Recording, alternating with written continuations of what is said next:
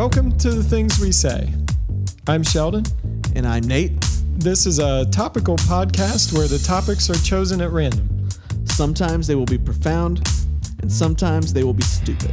But no matter what, we have a lot to say about them. We are known for the things we do. We become the things we think. We live the things we believe. These are the things we say.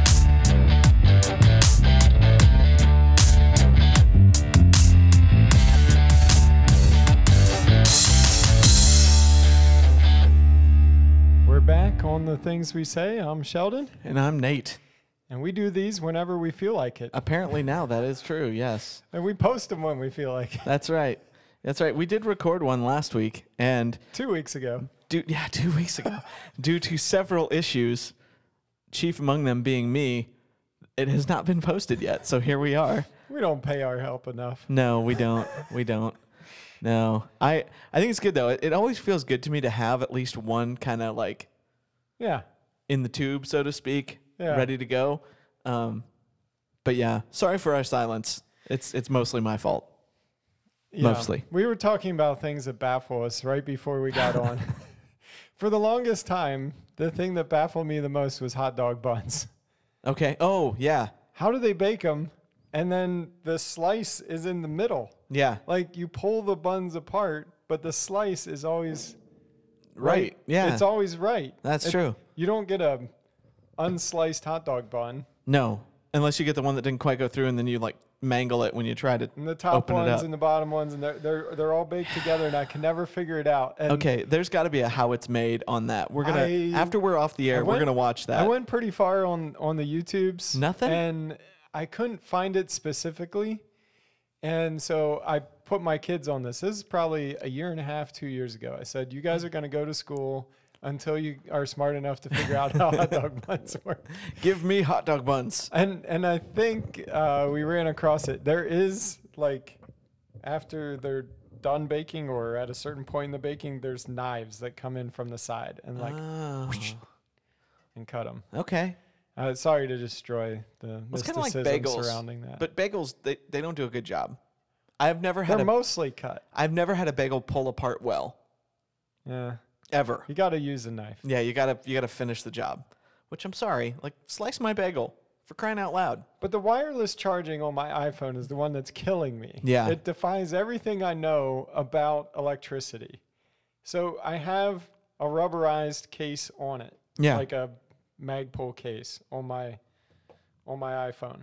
But the wireless charging still works. You can set it in the thing and it goes bing and starts charging through the case. Yeah. Okay.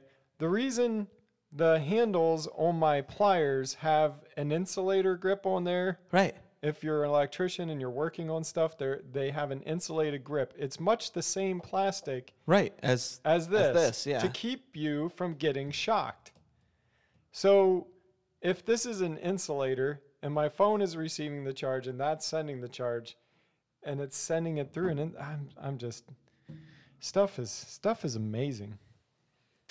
Yeah, I don't understand it, and I don't pretend to understand it, and I think it might horrify me if I did understand it. It might be worse. Maybe it works like 5G. They just send the signals right through our brains. Oh and man! through our homes. If I hear about 5G one more time, I swear. Everybody wanted 5G for our phones to be faster. Yeah, now we're all scared of it. Here's my thing, man. Like, everything can't be a conspiracy. Every new thing cannot be a conspiracy. It just can't. And I'm sorry, everything is. Like, if you're one of those people, God love you, I'm sorry, but no, not everything is a conspiracy. And the reason I know that is because people in government are stupid. We keep electing stupid people, and they stay there for 40 years, and they never do anything other than what they're told to do by others. Well, we switch out the people at the top. Yeah. You never get to switch out. Yeah. All the bureaucrats. Else in between. But like they are literally, all they want to do is get paid and get paid in underhanded deals. That is what the majority of politicians do and want to do, period. So that's your conspiracy. No. How else do you become rich doing that? It's like pastors who become billionaires when they haven't actually done anything. Like, I'm okay with, like, if you've written a ton of bestseller books, okay, fair enough. Like, that's your thing. You know, that's a legitimate Yeah. but if you're just like a faith healer pastor and you've made millions or billions of dollars, I'm like, no. It's like a cop who makes millions of dollars being a cop. You're like, something's not right there. Something is not right there at all. Did I tell you I was listening to Dave Ramsey talk about the they interviewed 10,000 millionaires for a book that they're doing. Yeah. They interviewed 10,000 millionaires, most of them with a net worth between like 1 and 5 million. Yeah.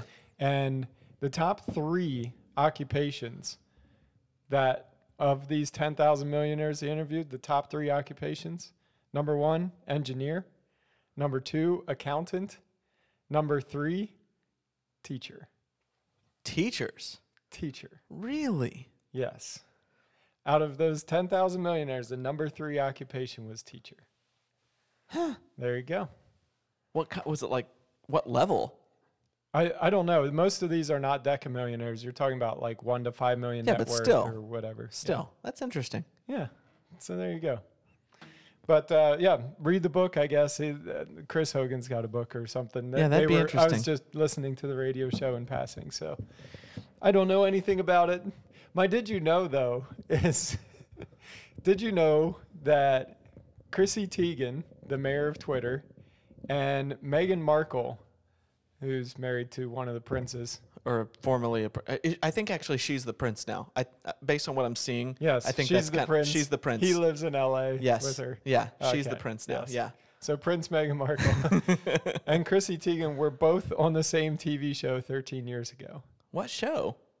Deal or No Deal.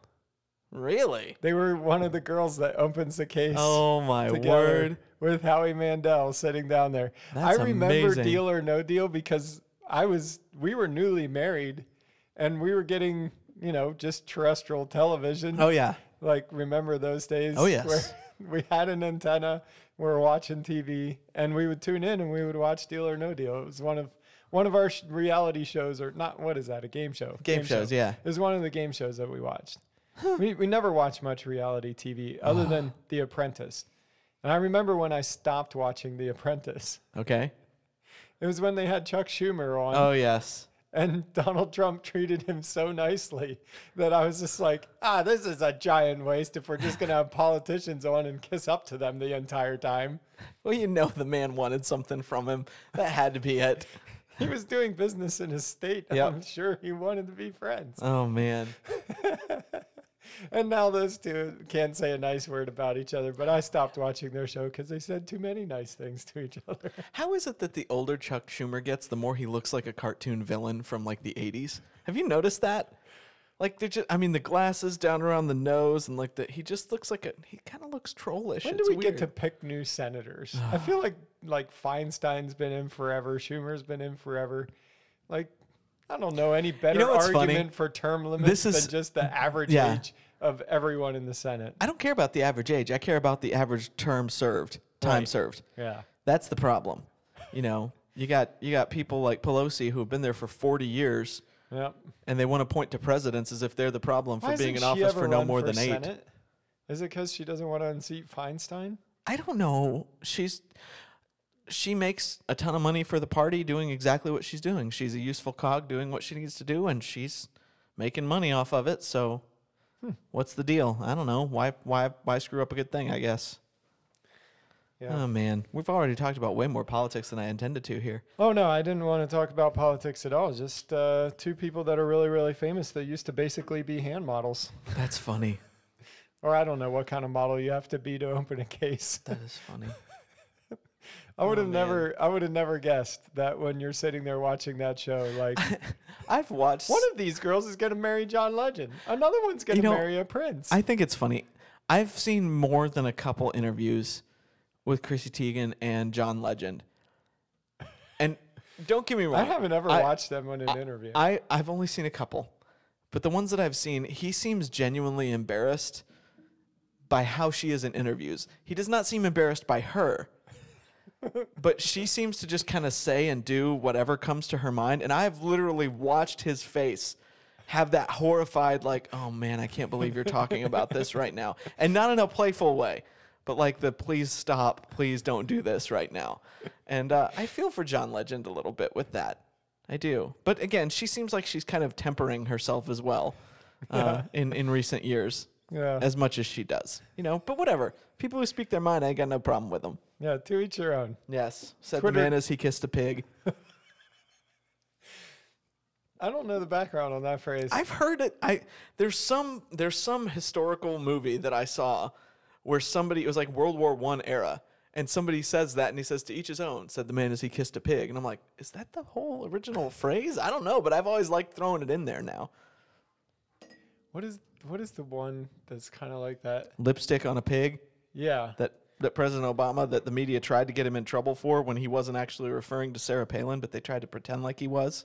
Was that, they were trying to pin that on Obama? Yeah, he said, he was saying, he was That's talking right. about he was talking the about McCain. policy. Yeah. And he said, you can put lipstick on a pig and it's still a pig, which is a common phrase. Like, that is not, and this is the thing, I won't stand for this on either side of the aisle. It annoys me to death when somebody tries to run with something that is not what it was intended. If the context does not work, please leave it alone. Please leave it alone. There are recent things that we can talk about that have their context, and they're exactly what they seem to be. That was not one of them. President Obama, or was it? Was he even? No, he wouldn't have been. He was Senator Obama at the time. Right. Was not calling Sarah Palin a pig. He was not. That was not the context. Joni Ernst, however, did talk about pigs. Oh, man. That's like the only thing I'll remember her for. She's like that I'll make them pay lawyer, except I'll make them squeal. Like, did she even win? Oh, I don't know. Did she make anyone squeal? Oh, that's such a. All right, I'm ready to move on from politics All right. already. So why are we here? I don't remember. No, No, we were going to talk about something. we We were are. going to do a service for the public here. Yes. No, we wanted to talk a little bit tonight. Sheldon and I actually had a conversation last week. We got together, and I just didn't feel like doing a podcast. I was just sapped. We'd had a memorial that day for one of our pastoral staff who had passed away, and it was just emotionally a draining day. And so I just texted Sheldon. I'm like, dude, I don't really feel like recording tonight, but I was like, hey, still come over and we can hang out. And it was very good. Yeah. But we just kind of got to talking about what the podcast is and what it's become versus what our original intent was. Have we been doing this for 3 years now or 4? Yeah, we would have started recording in January 3 years ago. Yeah. So you guys haven't had 3 years of content, but we have been doing this for that long. Yeah.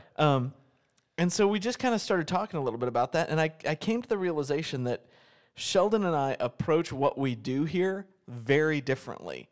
Right. And again, this is one of the things I talk about often, that Sheldon and I, although we have very similar opinions and are similarly passionate, the way we have gotten to the places that we are very different. Yeah. And we as people are actually very, very different in the way that we process and the way that we do some different things. So we kind of wanted to talk about the realities of self-censorship. Yeah. As it relates to Sheldon and I and how we process that. Right. And I was just telling Nate, I'm like, I don't know how much longer I do this show. Like, or in what form this show needs to take, because originally it was like, there's a couple of topics that we feel really passionate about, Yeah. and let's do those. And our goal is to keep them under a half hour. And since then we've scrapped that. Totally. And sometimes we roll in here with little to no agenda. Yeah. And sometimes we roll in here with like something we really want to talk about. And sometimes we interview people. And I think all of those things are good. I was just coming to the realization that there's something going on with this podcast, and that is we say at the outset, and we say it in the intro, that we're known for the things that we do. We become the things we think. We live the things we believe. These are just the things we say. Right. And it's kind of like, just take this for what it is. This is just something we say off the top of our head. Don't hold us to it. And I think when Nelson was on one time, we even talked about like a statute of limitations on the things that we say. Which I like. And basically, it's like 3 months. I can't possibly be held to something I said 3 months ago. Clearly, I'm a different person now. Right. Right. Of course. We're not politicians here. Right. Like, that was me 3 months ago. Right. How are you still on that? Right. But we live in the tension between that and what we say this podcast is about and what we want it to be. And that is a place where we can just say what comes to our mind about any number of things. Right. And on the other side of that, we believe that we will stand and be held accountable for every idle word that comes out of our mouth. Right. Both as Christians and as pastors, really. Yeah. And as people before a great white throne. Yeah. Like by myself. Yeah. I'm going to be held Right. and held to account for every idle word that comes out of my mouth. And I know this. So those two things are in a tension. And I feel that tension when I get here in the podcast, because I'm comfortable in this room with Nate going back and forth and bandying about these ideas, but I forget that we put everybody in the middle. Yeah. And you guys are jumping in between what is just us airing things off the top of our heads. Mm-hmm. And I was questioning the wisdom of that. Yeah. Just because there's most of the people that listen to this podcast know us at least a little bit. Now, Yeah. if you don't know us at all and you just found us, I'd love to hear from you how you found us. Totally. Or whatever. What appeals to you about this podcast if you don't know either one of us? Like, genuinely, I would Yeah. like to know. But most of you know us, at least one of us. And so we're taking our family, friends, church acquaintances, whoever it is that listens here, and puts them in between us two thinking things out loud. Yeah. I'm an external processor. Do you process out loud? No. Okay. I am an internal processor. Again, even though I'm a big talker, I am an internal processor. And this is one of the big realizations that I came to, that I've always known that Sheldon was an external processor, but it didn't occur to me that what he's actually doing on this podcast is verbally working out what he thinks about a particular topic live while y'all are listening. And he asked me about that, and I told him, no, like every topic we have ever talked about, I have already had a significant amount of thought that I have put into my opinion or my thoughts on that. Like I never really shoot from the hip. And I think part of that for me is the realities of growing up in a pastor's home. Like I've always known that what I do represents more than just myself. And there was a time when I had no filter. And those of you who knew me from 14 to probably 16, or actually probably 13 to 16, you guys remember, and I'm sorry that you remember, the me that had no filter and just said everything that I thought, because I thought that that's what honesty was. And come to find out, there is a measure of temperance that has to go along with honesty actually being real. And so there was a time when I did that, but it was in my ignorance, and I figured it out, and I moved on, and I matured beyond that. But for me, even then, it wasn't working things out. It was that I had given things a lot of thought, and I was going to say the exact thing to you that I meant to say fully intentionally in that moment, and it was sometimes harmful. I don't do that anymore. I just don't. I've learned. I've grown beyond that. But for me, I'm such an internal processor, and I'm such a research freak. Like I read about the most random things, and I will go on rabbit trails, and I will become fixated with a particular topic or a particular hobby, and I may never even do them. I mean, like right now, I love watching. I'm obsessed with watching restoration videos right now, where a guy will take something rusty and broken, and just over the span of a 20 to 40 minute video, fix it and make it look like it's new. I have no power tools other than a couple of drills. I will not be doing what he is doing, but it fascinates me to watch and see how it works and how people do these things. So I am a weird, obsessive personality that just, I research, I look, I think, I researched little flashlights before I picked an everyday carry flashlight. I just do weird things like that and become fixated. So I am very much an internal, like, let me work all the way through it by myself, and then I will say the things that I think. And if people respond adversely to it, I will then go back in and say, okay, do I need to reassess some of these things, or do I just have a disagreement with this person and it's okay? My process is totally different. I have come to most of my realizations as I'm saying them. Yeah. Like, that's the thinking out loud part, and why silence drives me completely batty. Like, if it's completely quiet in the house, I'm not thinking anything. Like Yeah. I cannot go somewhere and just think. Like I can, like if it's to read, like if I'm reading something Yeah. or praying, like reading and prayer and that kind of thing, yes, that I can do alone. But if it's just like I come home to an empty house and I have 2 hours, I don't know that I'm thinking any sort of deep thoughts. You could come in and say, "Hey, what are you thinking about right now?" Nothing. Yeah. But I talk these things out.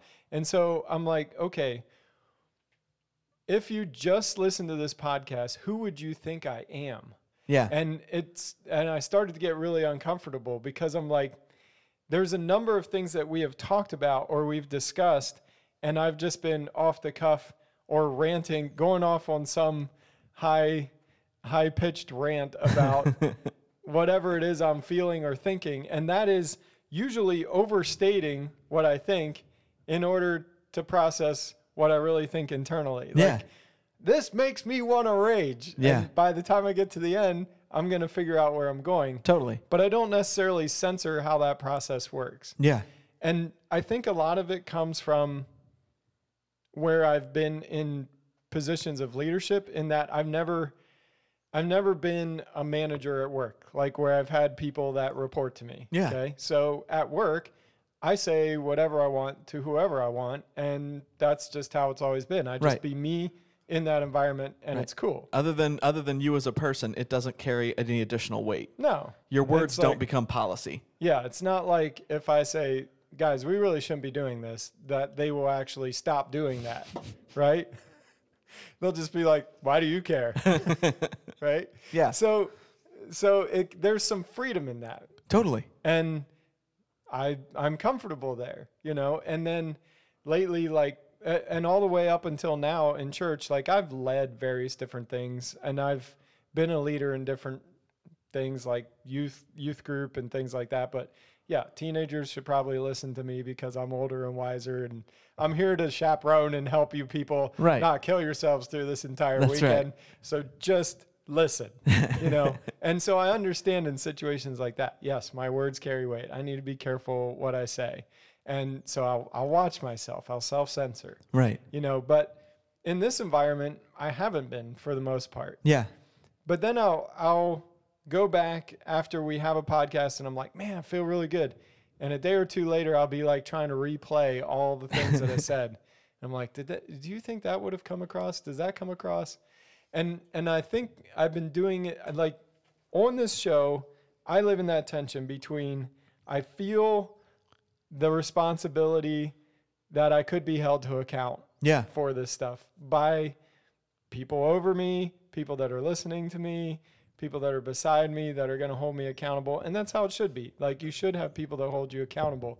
And also I want to say what I want to say. Right. It's my show. And I'm going to say what I want and I'm going to process and you're going to deal. Yeah. So And that's and to be fair, I don't think it's actually been problematic up to this point.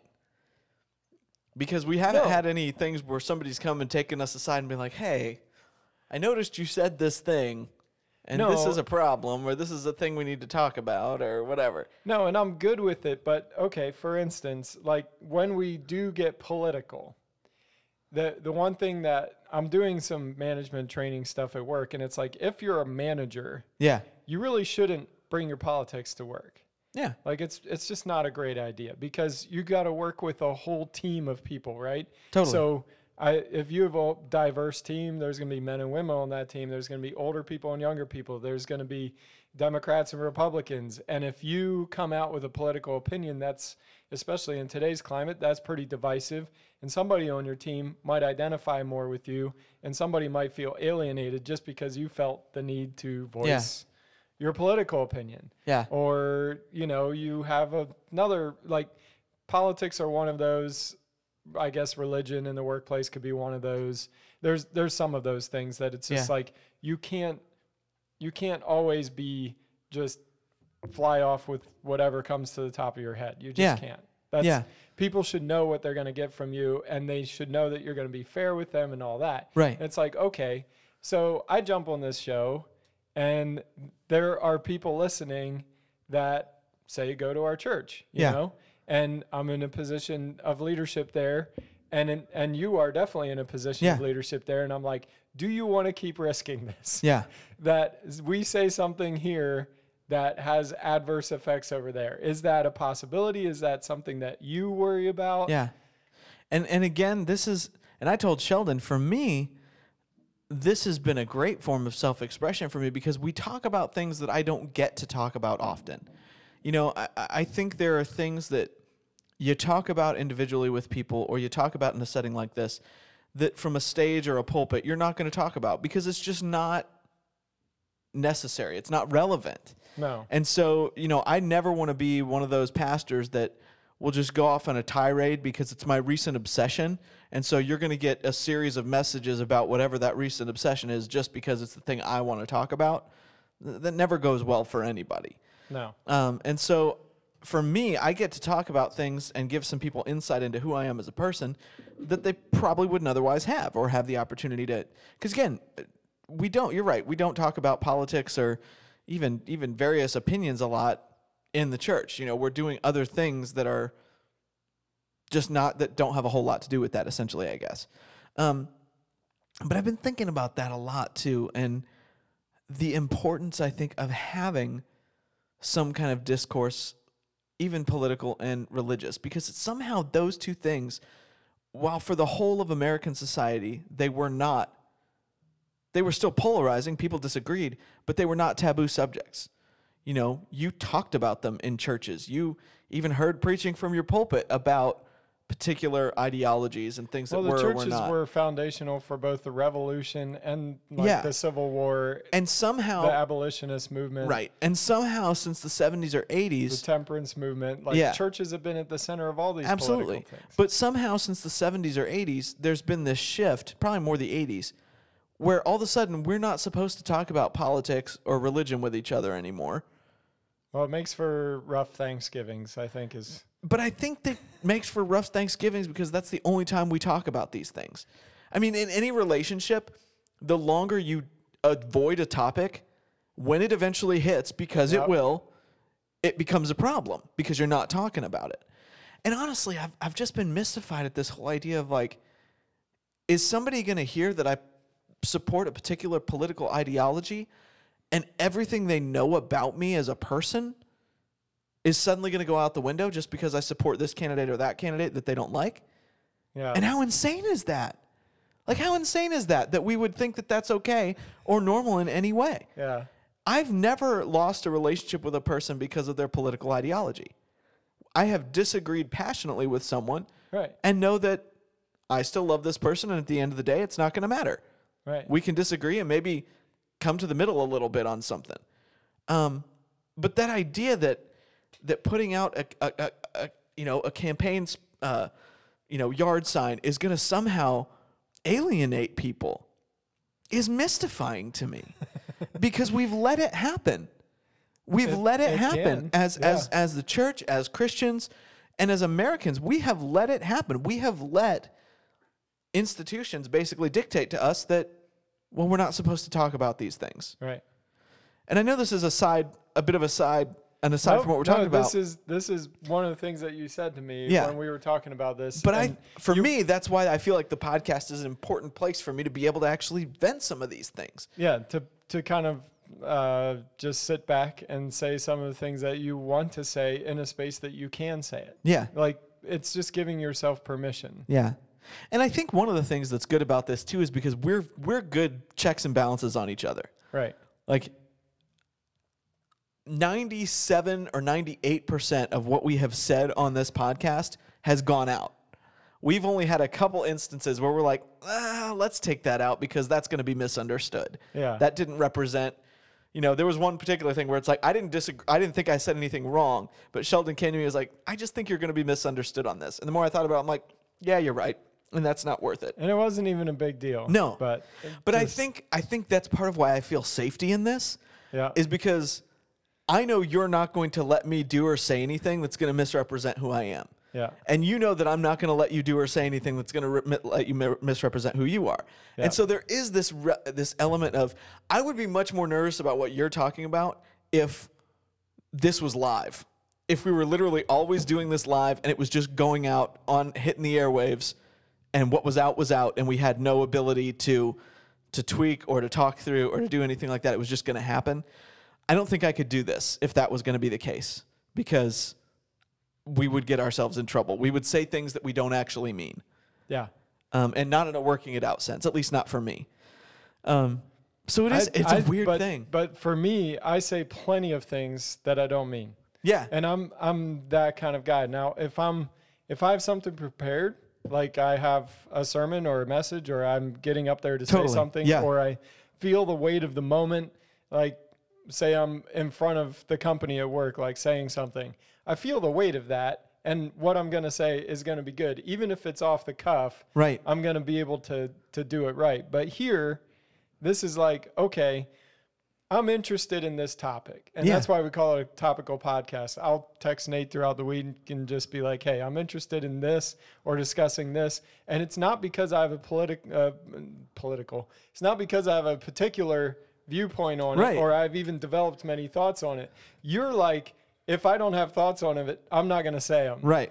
And or if I do like what we're talking about, I've already thought all the way through it. Right. Not me. I'm like, I don't have a whole lot here, but I want to discuss this and talk it out. Right. So that's what makes me nervous. Yeah. Sometimes being on here. Yeah. That's all. So I'm curious, like what has changed for you in that? Because obviously going into this, we knew exactly what this was, and I wouldn't say it didn't occur to you, but you didn't care. Like, this is what we were going to do, and it was great. I went through a lot of life changes in the last 3 years. Yeah. Like, actually getting licensed in the church was one of those, and realizing there's a lot of responsibility there. And I was just starting out in my company like 3 years ago, and now I've moved to a place where I'm like, I would like to do more there. I'd like to be in a position of leadership. And it's kind of that transition to positions of leadership or responsibility. Yeah. Where it's not that I didn't have those before, but it wasn't at that level. Right. And so, yes, I've been more aware that I have to self-censor. It's just been something that's been growing, and that just means I'm growing up. Yeah. I'm a late bloomer at 36. I realize I can't just spout off about everything I want. Yeah. And it's, when we started this, I'm like, I've always kind of wanted to be on a radio show or a podcast or something like that, where you can just say what you want to say, and when you're done, cut it, send it, go. Like, that's what I wanted to do. And I'm a verbal processor, so we wanted to do this. Yeah. And this is exactly the format I wanted to get to. And now that I have it, I'm like, I'm scared of it. You know what I mean? Yeah, totally. A little bit. Totally. Does that make sense? No, totally. I get that. Yeah. And so I was like, maybe if we just do more interviews with people and let them talk and we can interview them, that'd be great. Or like, maybe we just do topics that we really research and we know where we're going with it. But then I'm like, that's not how I process either. Right. Like, that would change. It would change the dynamic of the show. So I don't know. I don't know. It's one of those things that I was wrestling with, and I'm like, I have to talk this out because I don't know where Nate's at, and I've just gone around the loop and got back to square one, and I'm like, I'm not sure I want to kill it.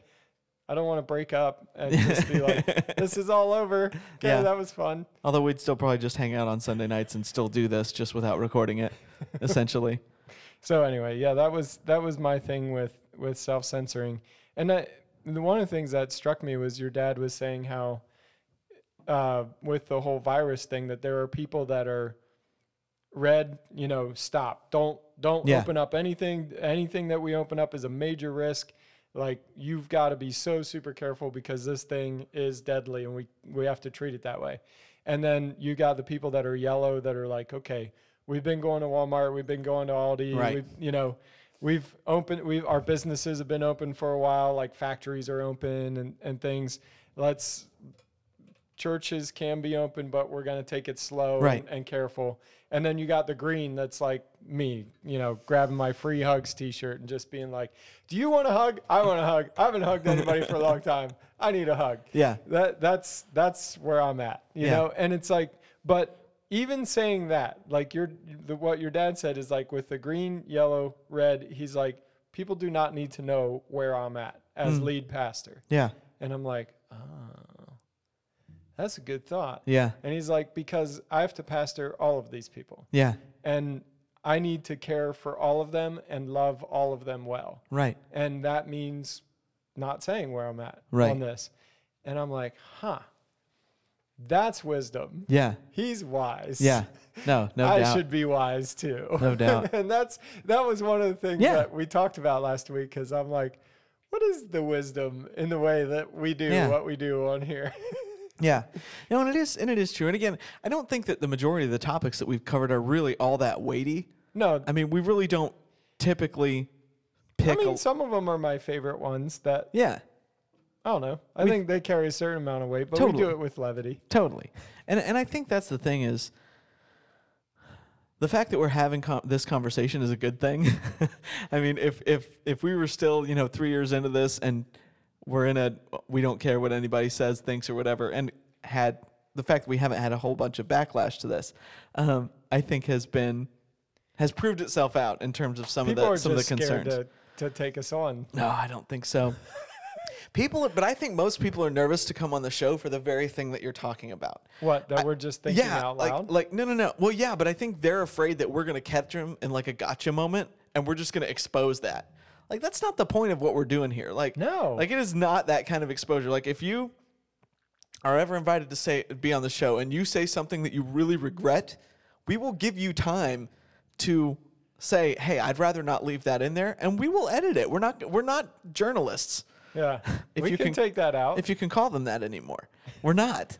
We're here to just talk things out and be friends on the air, and that's even with people who, I mean, for crying out loud, I never would have met Nelson probably if we hadn't had him on here. Right. And for good or for ill, I know who he is now. So I hadn't heard Jared's whole story either, and Yeah. that was a lot of fun too. So we've had those moments with other, and honestly, you guys have kind of witnessed me and Sheldon really getting to know each other over the course of this podcast. That's what it's been. But it's so funny. I look back at that. I'm like, we really had no context relationally for what we were about to do when we took this on initially. None at all. And so you've just kind of listened to us get to know each other. And I think that's still happening to some degree, again, just by the nature of the fact that this is the conversation we're having right now. Because this is not a conversation that would have even occurred to me to have.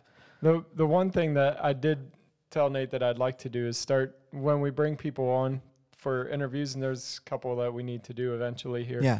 But just talking about stories in the middle. And I think for most people, they like the stories when it's like, okay, this is this person's life made into a movie, and they end up somewhere spectacular. And by the end, they're going to do something awesome. And I like so much more the stories from right in the middle. And, and just kind of like Jared's, what the Lord delivered him from, but also where he's going. But he told a story like right here. Right. He's going to go on to do a whole bunch of other things, Right. And I think getting that story from people right in the middle where they're at, you don't have to have accomplished, be a number one bestseller, be, Right. Whatever it is, but just about where you're at. And Jess's story where she was coming out of a period of frustration or misunderstanding and all of that and overcoming it. When she's talking about that stuff, I'm like, she hasn't, if you look at it, you'd be like, what did she ever do that was so great? But it's about what she is going to do, and what she's going into, the season of life that she's going into, and telling the story right in the middle anyway. Yeah. I like that idea. Yeah. So Yeah. that's and I what do. I'd like to do. Well, and that may end up becoming a subheading for anything that we do with someone else on the show is just, it'll be things we say, stories from the middle. Yeah. And I think it's interesting too, because most of us have this idea, like what you were saying, this kind of Hollywood view of, okay, and here we are at the completion of whatever it is. And you don't then realize, they get married and yeah, they live and that's happily and that's ever the thing. after. The majority of Hollywood movies, especially the romantic variety, they end at the beginning. Right. Maybe the middle sometimes, but they usually end at the beginning, and then they pick up again in a different movie where, they've been married for 15 years and now everybody's miserable, and so that's what the movie is going to be about: this miserable couple who is either going to figure it out or bust up, and and it's just funny to me, like they pick the two ends of the spectrum, but you don't get the details in between. But that's kind of what a wedding is weird in some ways. I was thinking about this.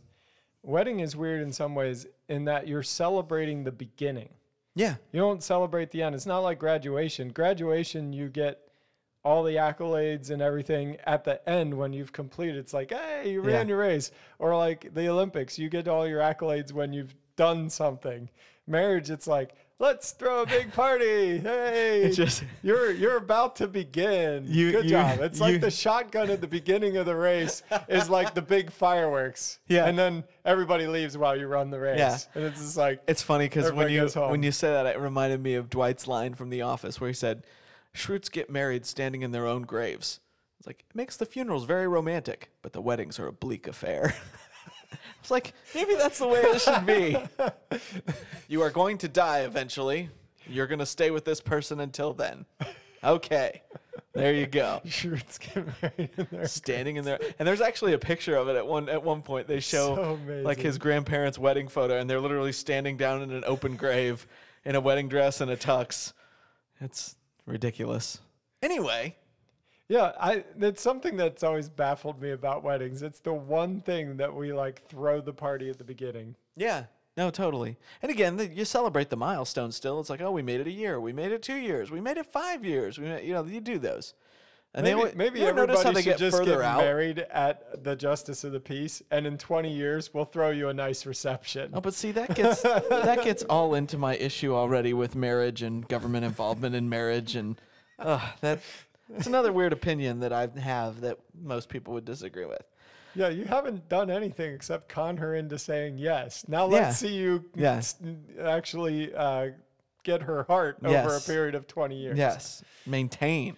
40 years, 50 years. 50 years, Yeah, yes. it should be much longer than 20. But Yes. I'm just saying. Unless you just got married really, really late. Well, yeah. Yeah. If you got married at 60, 20 is a good goal. Yes, that's right.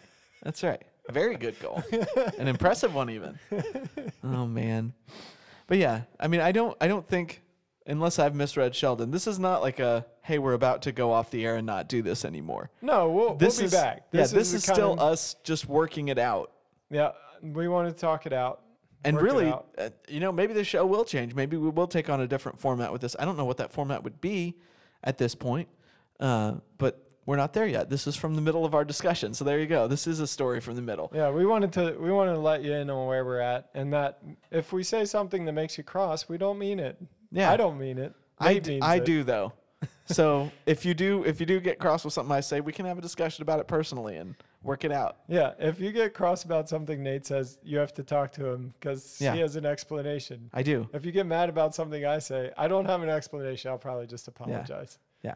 And that's the thing You too. were part of a.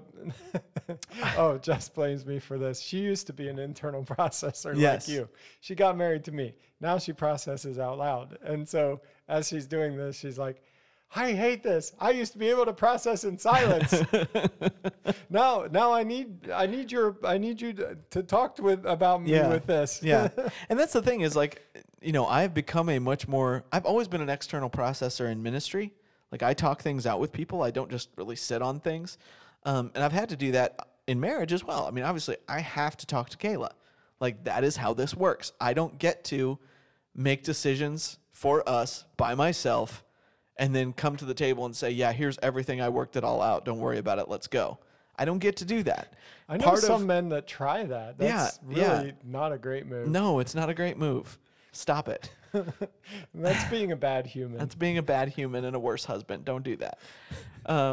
You are not Moses. You do not come down from on high with the tablets and deliver them to the people. And even Moses had problems. So, but yeah, I have to do that. And that's one of the things that getting married, was choosing to give up.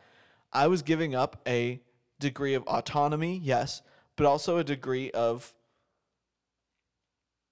my own space. Like I was saying, yes, I'm going to allow you into space that is actually my own and that I don't have to give anybody, but I'm choosing to give it to you. And I have to honor that commitment. And I enjoy talking to my wife. We talk about everything all the time. Yeah. And I do like that. I talk to her like I talk to nobody else. And that's the way it should be. Yeah. But I still process the way I process. And we've had a few conversations where I've told her, I have no response to that right now. You're going to have to give me a little while, and I'll come back to you when I've got something to say, because I don't have anything to say at the moment. And that's just the way it is. I mean, I still got to do that, but that's for me to come with an answer, not for me to come with a solution. Yeah. So this is just us hitting the reset button, making sure you guys have your disclaimers locked and loaded. So when we do say something stupid, you know who to get mad at. And That's how. right. That's right. That's right. Everything But everything genuinely horrible on here that you're offended by is probably going to come from me because I mean what I say. No, Now but you know it was another thing that just keeps coming to my mind because it'll come up from time to time. I'm more libertarian in my way I think about politics. Now, you might not know that from the way I vote, but the way I vote is a private voting booth. So Right. you won't know that. Right. But what I'm saying is the topic of marijuana comes up from time to time in my house. And Yeah. whenever it comes up around my dad, he's like, you cannot possibly believe that this needs to be legalized. And I'm like, yeah, well, I will never touch the stuff, haven't touched the stuff, but I really have no problem with it politically at all. Like the way I believe about the free markets and the way I believe about the Constitution and everything else, I'm just like, yeah, I really don't see that it needs to be like a tier 4 drug. This makes no sense. Right. You put it up there with like heroin and everything else. That's ridiculous. Yeah. And this goes round and round and round. Oh, yeah. And it's like, okay, I know if I say that, it's going to offend him. Yeah. And I know if I say that on here, it's going to offend somebody else. And it's like, should I care? How much should I care? Right. Should I think about that? Should I not think about that? Right. And then I'm like, well, this is a podcast. If you don't like it, you can turn it off. Right. And you don't have to listen. Right. But then there's still the reality that there are some people that still have to see us and see us teach classes and see us, lead worship on a Sunday morning. And this is the other thing I was thinking about. Yeah. And it's that when my wife finally started dating me, she said she had the thought was like, oh, this guy can be serious. And it's like when we first had our real conversation, like about Jesus or about something foundational, she's like, oh, that was a really good thought. Like he can actually be serious. Yeah. Because the way she knew me was just saying whatever came to the top of my head and being a total goofball the entire time. So I know it's hard to take any sort of advice or truth from a person like that.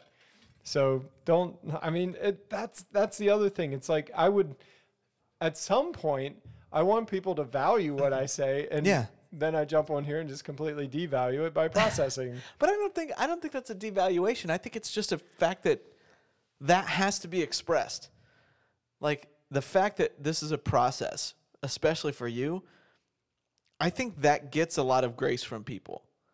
If you're saying to somebody, I'm working this out as I'm speaking it. Yeah. I think it does. And for me, I'm being real, but then part of that is scary because I'm like, if I'm being real and I start out someplace that I didn't enjoy and I end up at a place that I like better, how many people are going to remember where I started and not remember where I ended up? Right. Like, that's not a great feeling. Yeah.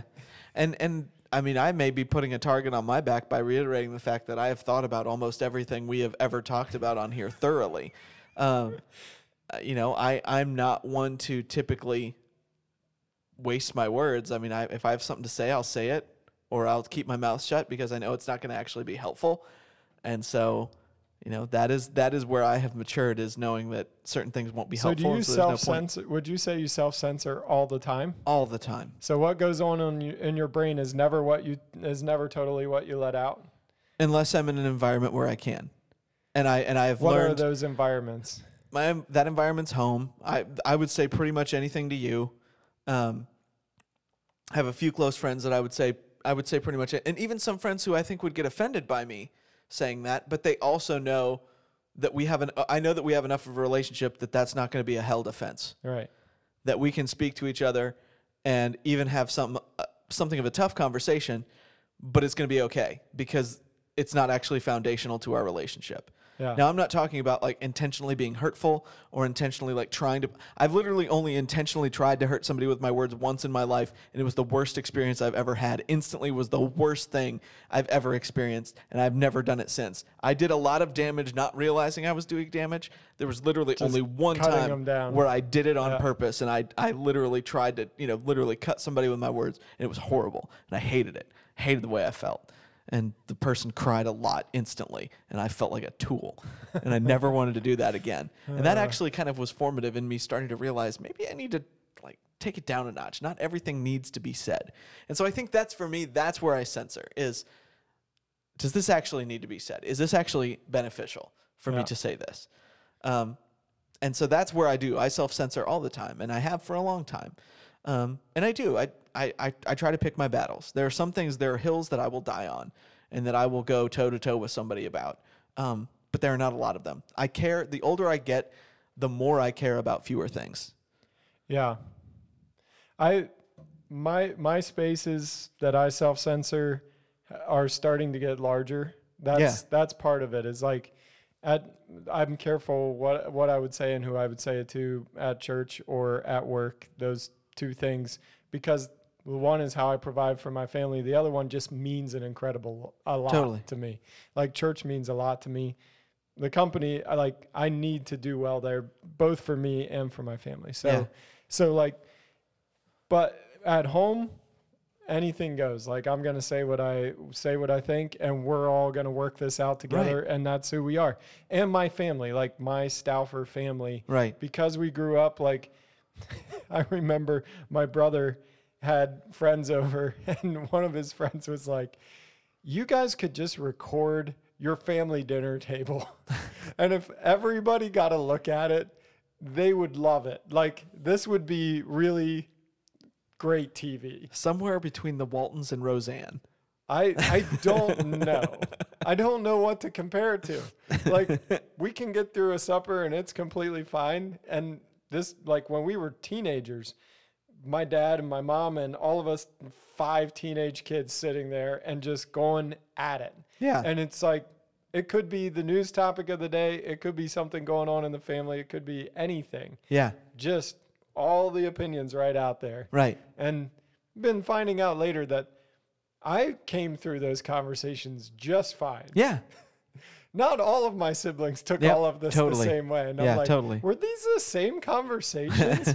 And was like, I there? That was a really hurtful thing that they said. And I'm like, yeah, but we said it at high volumes, and I'm pretty sure nobody cared what we were saying at that point. And they're like, I cared. And I'm like, oh, yeah. This explains.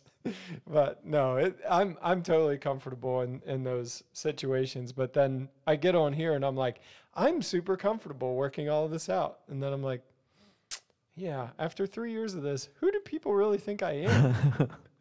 Well, and I think they think I'm going to get into a rant? Like any good half-hour conversation with me is going to include a high-pitched rant about something terrible? Yeah. Or something I think is terrible? Yes, or something you think is great. Your high voice comes in at random intervals that don't necessarily always make sense to me. But it's fine. No, but that's the thing, and I think this is part of the difference. And you obviously grew up in a ministry household, but it was more of an itinerant ministry household. Yeah. And so you had times and opportunities where you were just Sheldon, whether it was at school or whether it was different things like that. My entire life, I was born the pastor's kid. Yeah. Always. That has always come first for almost everybody I've ever met. Now, I'm very thankful because my parents, and especially my mother, always fought the stigma of that. I mean, if she said it to me once, she said it 1 billion times. You're just a normal kid like everybody else. You're going to screw up. You're going to mess up. You're going to have to do stupid things. You're going to be a teenager. This is just what you're going to do, and it's okay.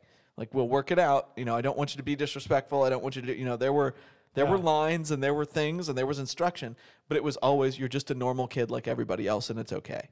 We'll figure it out. And so she fought for that. Both my parents did, but my mom really fought for that.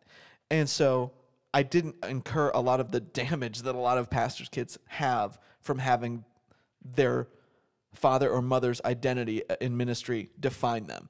But it's always defined me. I've never had a moment where I was not the pastor's kid. Wow. That's always been the case. And it's always that first. And so I think that has gone a long way to inform what I do and don't do and what I choose to say and choose not to say at various times. And it's become second nature to me. It's not something that I think about. I don't worry about offending people. I don't get offended. I mean, I do not get offended. I don't remember ever getting offended by anything.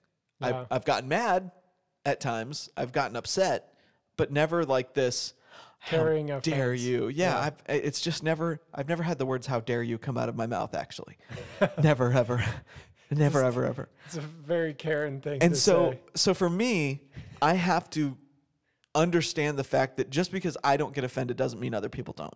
Yeah. And so I have to think about, again, is this worth it? Is this worth the possibility that I may offend somebody?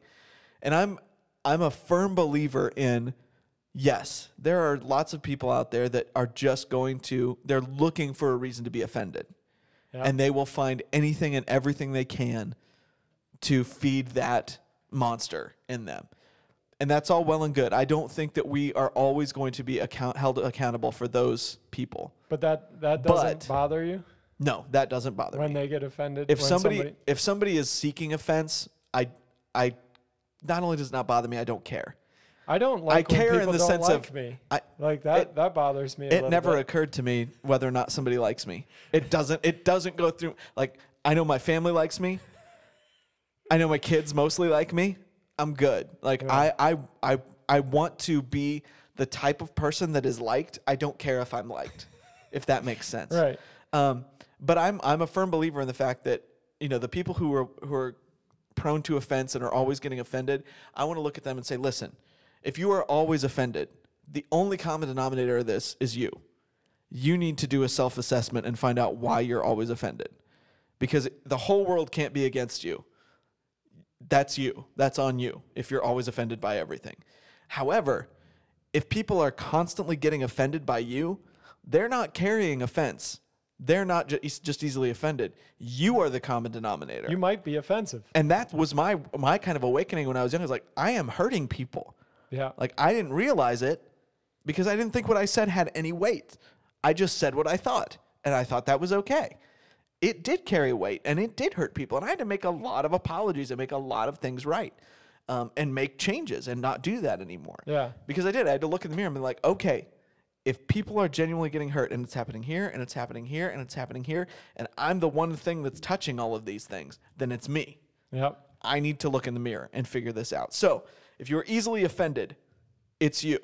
Figure it out, find out why, and mature beyond that. You don't have to do that. If you are the one who is constantly offending, look in the mirror, figure it out, and mature beyond that, because that's on you to do.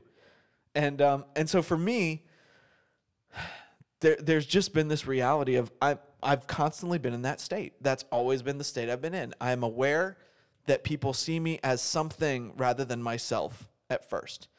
And I remember hearing, oddly enough, John Mayer talk one time about meeting new people and how it takes him at least an hour to get people to the place where they understand that they don't know anything about him instead of thinking they know something about him because he's a public figure. He's like, so it takes me hours just to get a person to that point to then where maybe we can have some kind of actual legitimate interaction. Wow. And so to me, that's always somewhat, I mean, again, I'm not a celebrity, but there is that level of people have an assumption or an expectation or a thought about who you are just because you're the pastor's kid. Yep. And so that's been my reality. I've never known anything different. That's definitely something I'd be coming into much later in life. Yeah. Where I've been able to be myself wherever I am, doing whatever I do. Like, Right. That's just who I've been. And now, over the last couple of years, a lot of that's getting added in. Yeah. And it's just coming to that same realization. Yeah. That you're talking about. I think it's Francis Frangipan that did the book Unoffendable. I think that's true. Yeah. And that one when I first read it and some of the concepts in it really spoke to me, and I'm like, that's what I want to be. I want to be that guy that's unoffendable and I don't carry offense. And for the most part, I feel like I've been pretty successful at that. That's something that I want to be, is unoffendable. Like, Yeah. And it's crazy working with teenagers. When you're talking to them and you can tell they've got something that they want to share with you, Yeah. but they kind of feel like it's like, this is too big of a deal. This person's going to freak out on me for saying this because maybe they've said it to a parent or a teacher or somebody else before and have gotten a bad reaction. And you feel like they want to broach it, but they won't. And I'll just often say, you can tell me anything. Yeah. Like, I've heard almost everything there is to hear from teens before. Like Right. what you're going to say might be monumental to you, but I can tell you it's not going to shock me. Yeah. You can go ahead and say it. Yeah. Like, I'm not going to be mad at you. Right. And just walking them through it, because really what seems like a big deal to them is not going to be that big that we can't work through it and Right. get to the other side. Right. I always So- tell people things get a lot smaller when they hit the air. So just Yep. go ahead. Or come to the light. When Yeah. you drag it out of the darkness and you drag it into the light, it's not that big monster that you Yeah. thought it was, but it will eat you in the dark. Yes, it Like, will. it's scary, but being unoffendable allows for those types of things to happen. Mm-hmm. And I think as parents, if you make a lot of vows, my kid will never da da da da da, and then your kid does, Right. then you're dealing with a whole bunch of insecurities, fears, anger, words that you said they were not going to do it. When they say they did it, that's what you respond with. Yeah. And you picked up offense, and it's pretty easy to see. If you would be gracious about that conversation and not have those preconceived notions and just be with them in that moment and not be offended, you're going to be able to get to a place. Right. And That's a little different. and that's one of the tricks I think for me. Also it comes with learning. Like Yeah, when somebody totally. wants to tell you something like an undiscussable subject, like what you said there, I don't think was a great reflection of the Lord or a great reflection of the church, or I think that reflected badly on your dad. Nobody wants to come to you and say that. Right. And if they do and you immediately get defensive or you get offended by it, you lose your opportunity to learn. Right. So, yeah, Right. being unoffendable is a pretty good goal. Yeah. But yeah, I think that part of it too is offense typically shows what your identity is in, Yeah. what you find a sense of identity in. And I think for me, I've very much learned to separate identity from the things that I do. The things that I do come out of who I am, but they're not who I am. Yeah. If that makes sense. Like whether Yeah. that's as a worship leader or as a pastor or, even as a husband or a father, and things like that. Like those come out of who I am, but they are not in and of themselves my identity. My identity is not attached. I've not anchored myself Yeah. to any of those things because I know all of those things are fleeting. I could lose my voice permanently tomorrow. Yeah.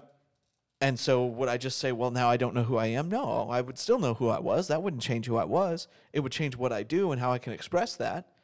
But anytime you have identity attached to a particular thing that you can lose, you fight to keep it and you fight to protect it and you fight to guard it. And you end up being like a wounded animal that's striking out of the very things or people that are trying to actually help you. Yeah. And so this is taking a weird turn. I don't know really where I'm getting into this, but That's okay. I think for me, that idea of divorcing somewhat identity from what you do is important. And I think it helps keep you from being easily offended. Yeah. I still find things offensive, but I don't get offended by things, if that makes sense. Yeah. It'll make you angry for a moment. I Or get really, upset. the closest thing I get to offensive is when I think somebody's being intellectually dishonest or inconsistent. It frustrates me to no end. Yeah. To Now no you're end. just being backwards and Yeah, obstinate. And yeah. I can't deal with this. Yes. You're just saying things to say them, not because you actually believe them at all. I promise not to do that. No, you don't do that. You don't do that. Oh, man. Yeah. I think we belabored this point. This was a nice cleansing little rant, though. I think it was a good thing. Regardless, I It was think the this, least ranty of my rants. But I don't think so. I think there was some substantive, like, yeah, this was good. This was Yeah. very good. Okay. Anyway, I am about to go on vacation.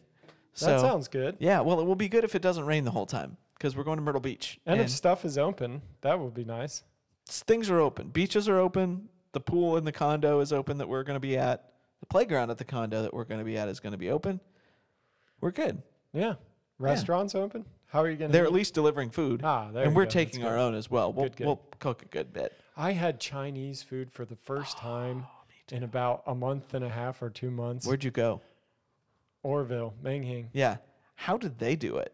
You had to call in and nobody could get in. Just managed to get in over the phone. And Yeah. then you stand outside in a line and they hand it through a window. Okay, what window? Did they build a window? They put a box in their door. They did it too? Yes. Oh, They yeah. cut a hole in their door and there's Yeah. a box. Asian Walk did it, but they did it weirder. They built like a phone booth size booth inside of their building, inside their door, out of plywood and 2x4s. And you walk in. And there's some plexiglass. There's one right here on your right and high that has a plate in it or a tray in it that you put your card in and then they pull it back. And then there's one in the middle where they put the food and then you open your plexiglass side and pull it out. And I'm like, couldn't somebody have just brought this outside to me wearing a mask or something or a face shield? Like this seemed like it seemed a little excessive to do that much but you know, whatever. They're open and they're serving the was people, whatever. But it was glorious. weird. Oh man, but yeah, it was good food, man. It was glorious. I love me some dirty Asian food every once in a while. It's good stuff. Yep. It's good stuff. It makes your heart happy, even if it's clogging And it. it makes you passy outy. I'm gonna sleep. I'm gonna have a little coma here. I'm going to have a nap. Yes, but it's wonderful, and it usually means leftovers. Although I very much overate that night. If anybody wants to go to Chinese, I'm down. All right. Well, we and Sheldon know what we're gonna do now. We're gonna go eat Chinese food. But anyway, all right, guys. Thanks for listening. We'll be back probably still next week. Yeah. Because probably. I'll be back from vacation, and I'm sure I'll have things to say, Okay. and we will say things. And maybe we'll pick a real topic this time and roll with it. Maybe we'll do some more conspiracy theories. That'd be fun. I could be down with that. I enjoy them. Yeah. But anyway, thanks for listening, and we'll see you guys again. Thanks for joining the conversation today. The Things We Say is produced by Nate Ward. Technical direction is provided by Sheldon Stauffer. You can subscribe to The Things We Say on SoundCloud and iTunes.